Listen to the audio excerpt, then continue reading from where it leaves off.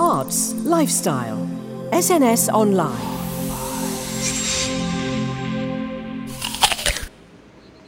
Hello people. Well, today I'm standing outside the Royal Exchange Theatre in Manchester, ready to put the spotlight on quite literally the greatest play in the history of the world, penned by writer Ian Kershaw and starring one of the nation's favourites, actor Julie Hesmondhalgh. After a sellout run in Edinburgh for this year's Fringe, this play is back where it began, with a special gala performance to help raise some much-needed cash for Maggie's Centre, a retreat for cancer patients, and in honour of local resident Tommy Stott, a cancer sufferer himself who raised well over £25,000 for cancer charities in the UK. The play has already garnered much attention and looks set to have a long life in the years ahead. A story about life and love and time.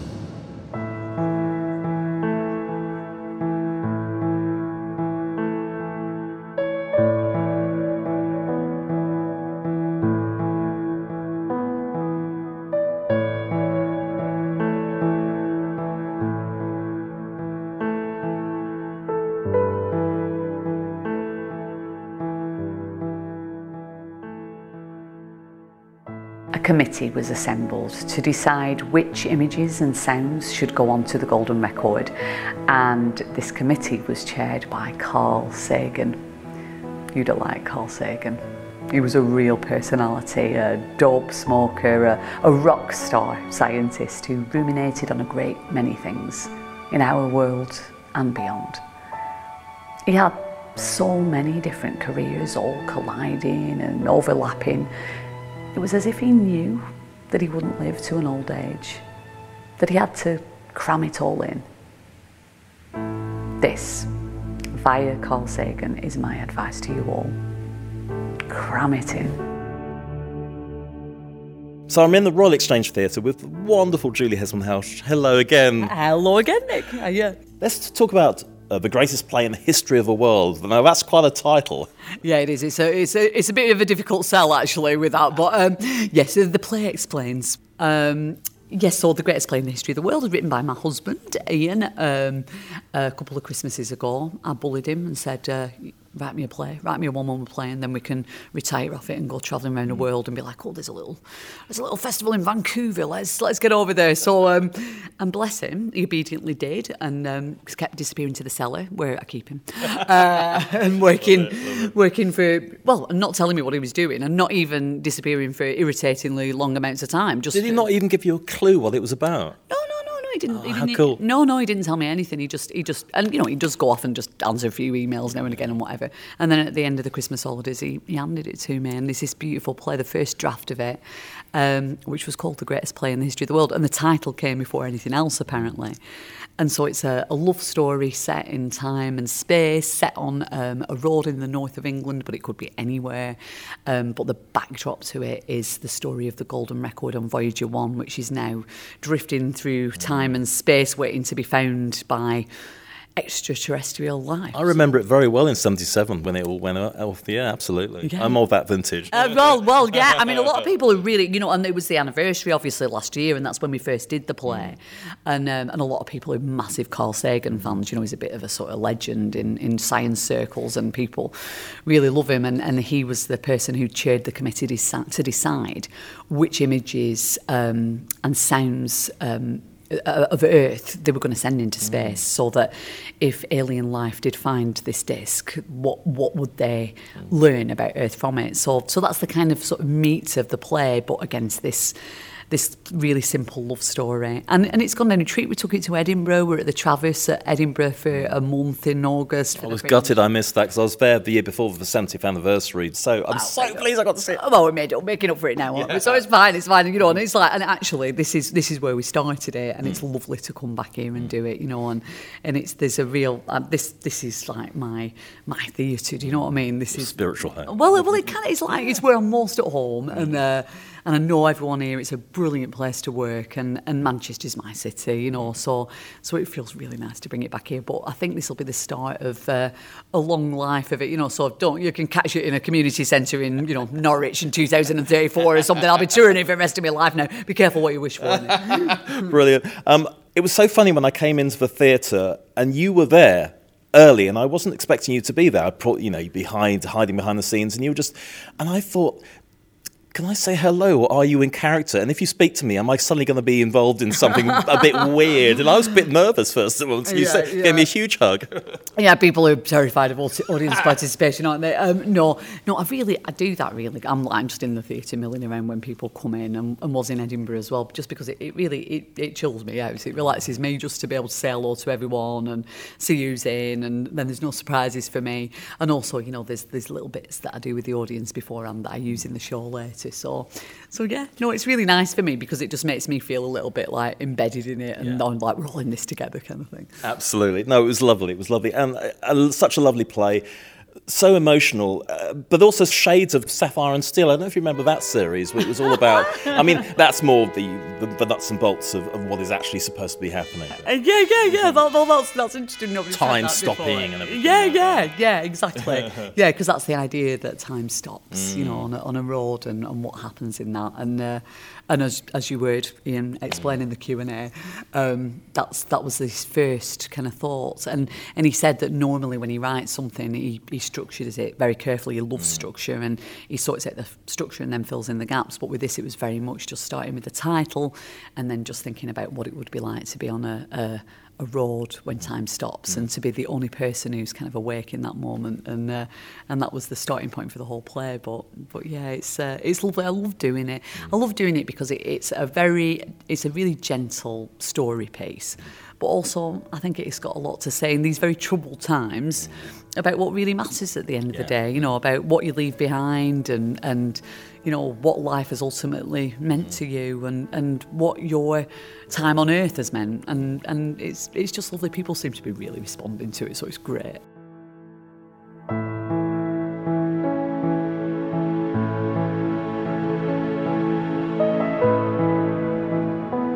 So Ian, you are the writer of the play and also Julie's husband. Tell us a little bit about the play. Why did it happen in the first place? Well, it's called The Greatest Play in the History of the World, so I deliberately gave it that title so that hopefully you'd introduce me as, this is Ian Kershaw, who wrote The Greatest Play in the History of the World. Damn, I'm sorry, I missed that one.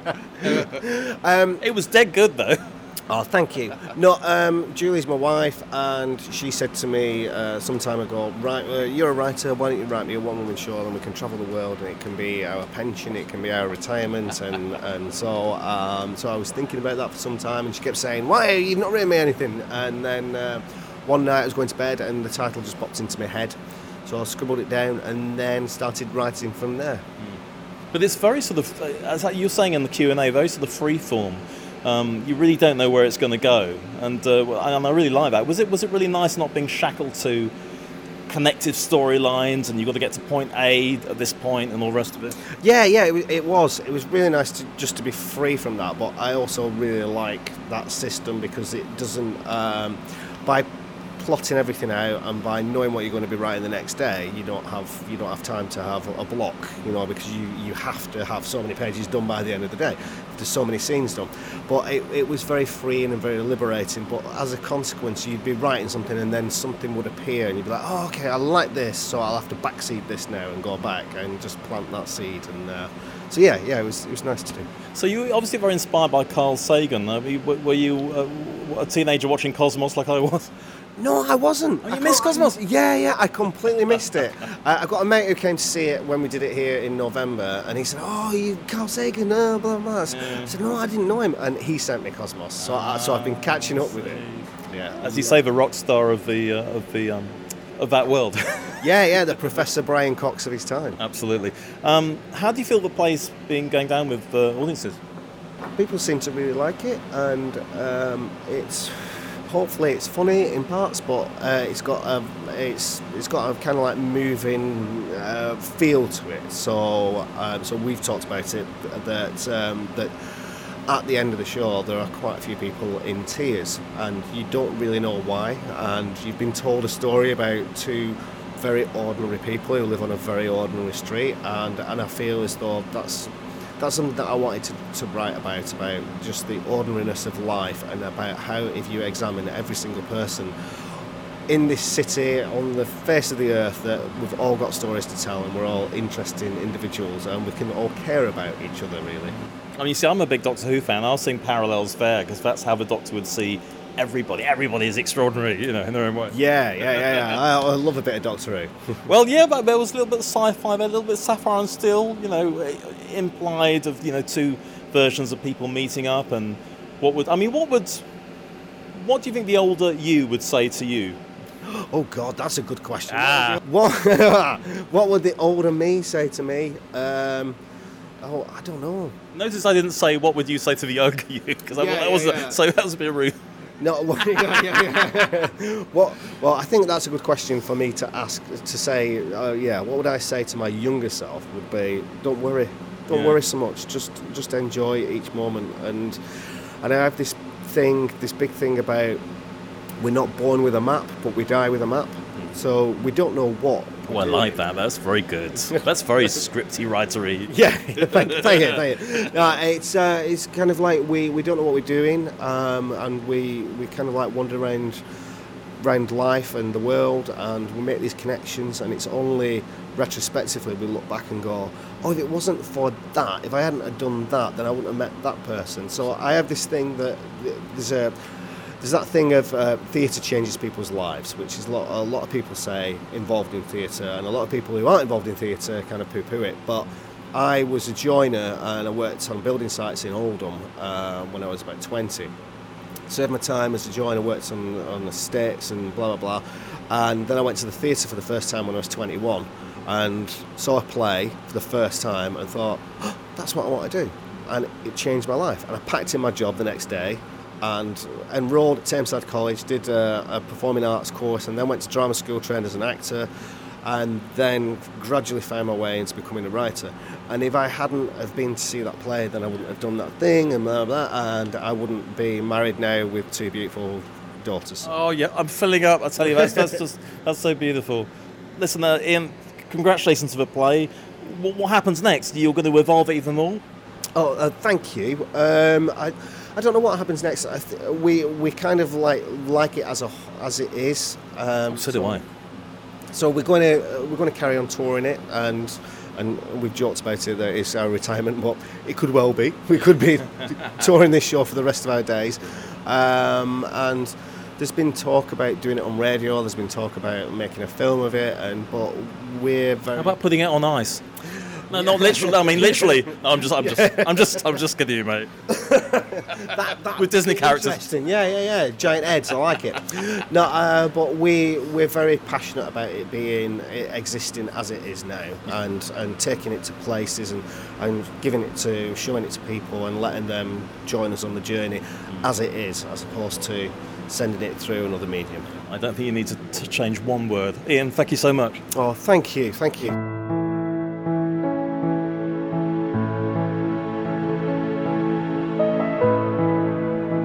So, gala performance done. Time now to get the vibe from the audience. Starting with this from Lois. I thought it was incredible. I definitely didn't expect to need tissues for it, but I thought it was incredible. I thought it was heartwarming, but also uplifting as well. I think it brings everybody. At one point in the play, you know, we're all up in space and time and everything like that, but then it brings you down to earth as well and what's important to you as well. I thought it was really, really good. Yeah. And quite a cosy play as well. It was all about things that matter, about love and togetherness and family and closeness, really. Yeah, absolutely. I feel like everybody who was within the room was sort of, we were all watching it as one, and it was definitely felt one-on-one with the with Julie. I thought she was absolutely incredible.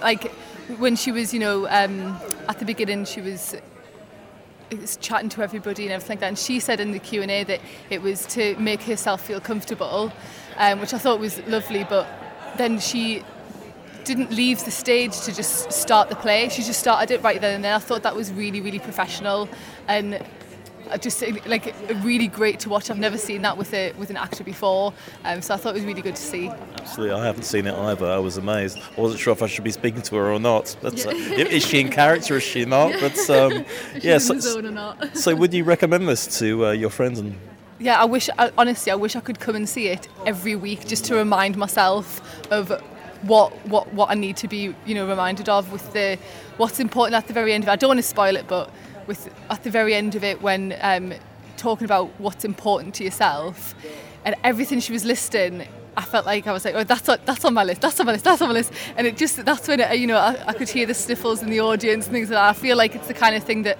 I think everybody should be able to see it, just to sort of, feel better about everything.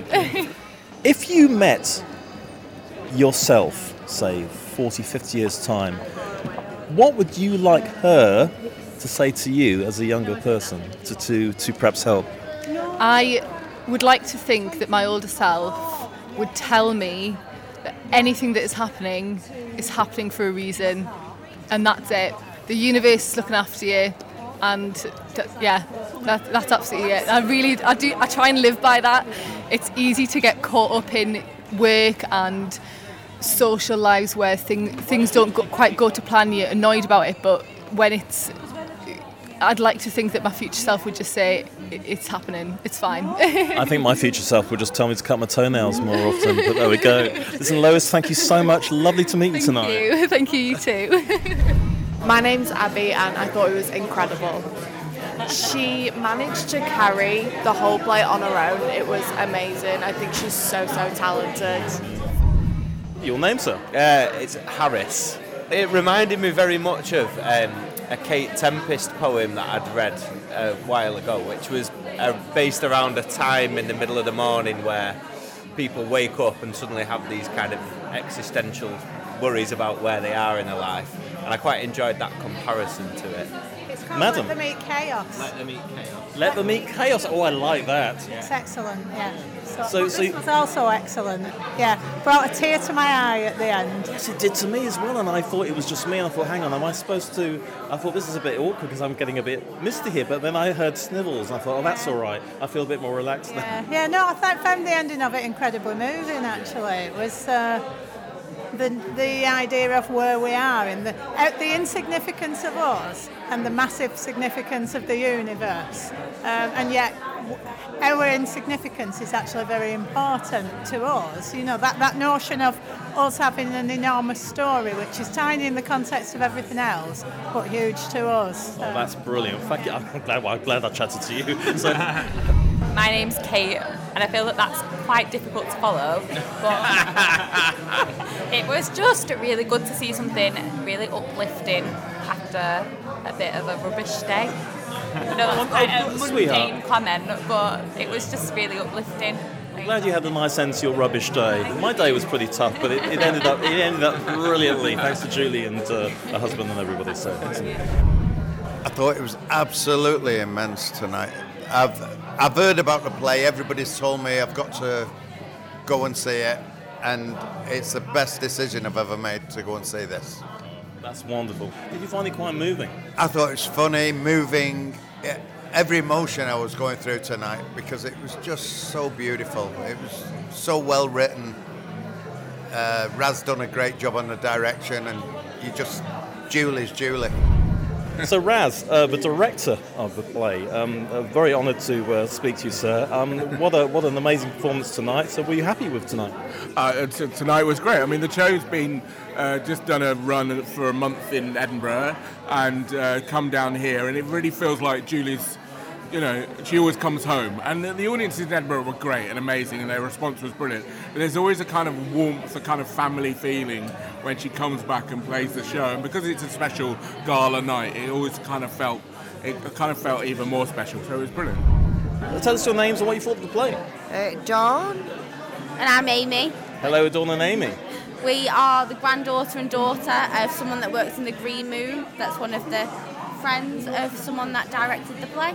Oh, right, fantastic. Yeah. Thomas Stark, that's her dad.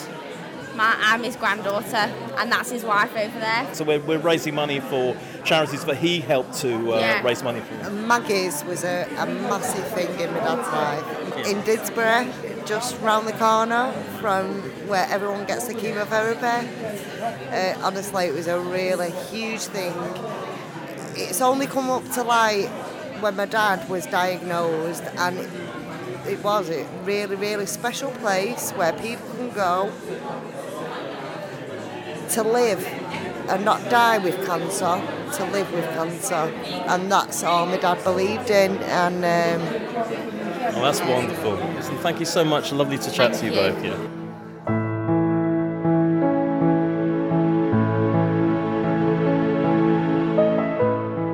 So, all in all, a very life-affirming evening with the help of some very special people. Keep an eye and ear out for the greatest play in the history of the world, because I have a feeling that we haven't seen the last of it. I'm Nick Randall. Goodbye.